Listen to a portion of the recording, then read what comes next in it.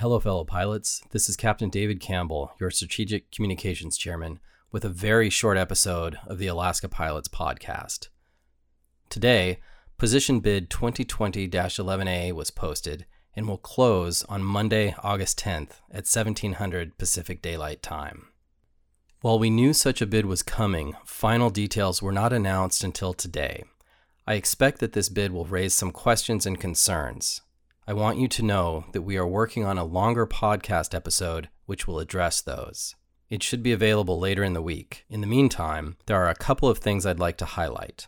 First, there have been no contractual changes made to the way you submit a bid, so most of you should be familiar with how to bid and what to have on file. However, this bid includes both vacancies and reductions, and because of that, some odd and unexpected things may happen if you haven't accounted for this in your bid preferences.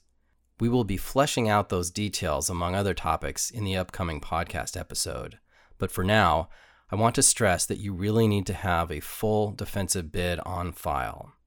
That's all I have for now. Please stay tuned for the longer episode on this topic. I look forward to speaking with you then, where I'll be joined by your Membership Committee Chairman, Will Swoveland, MEC Chairman Will McQuillan, and SPC Chairman Ronan O'Donoghue.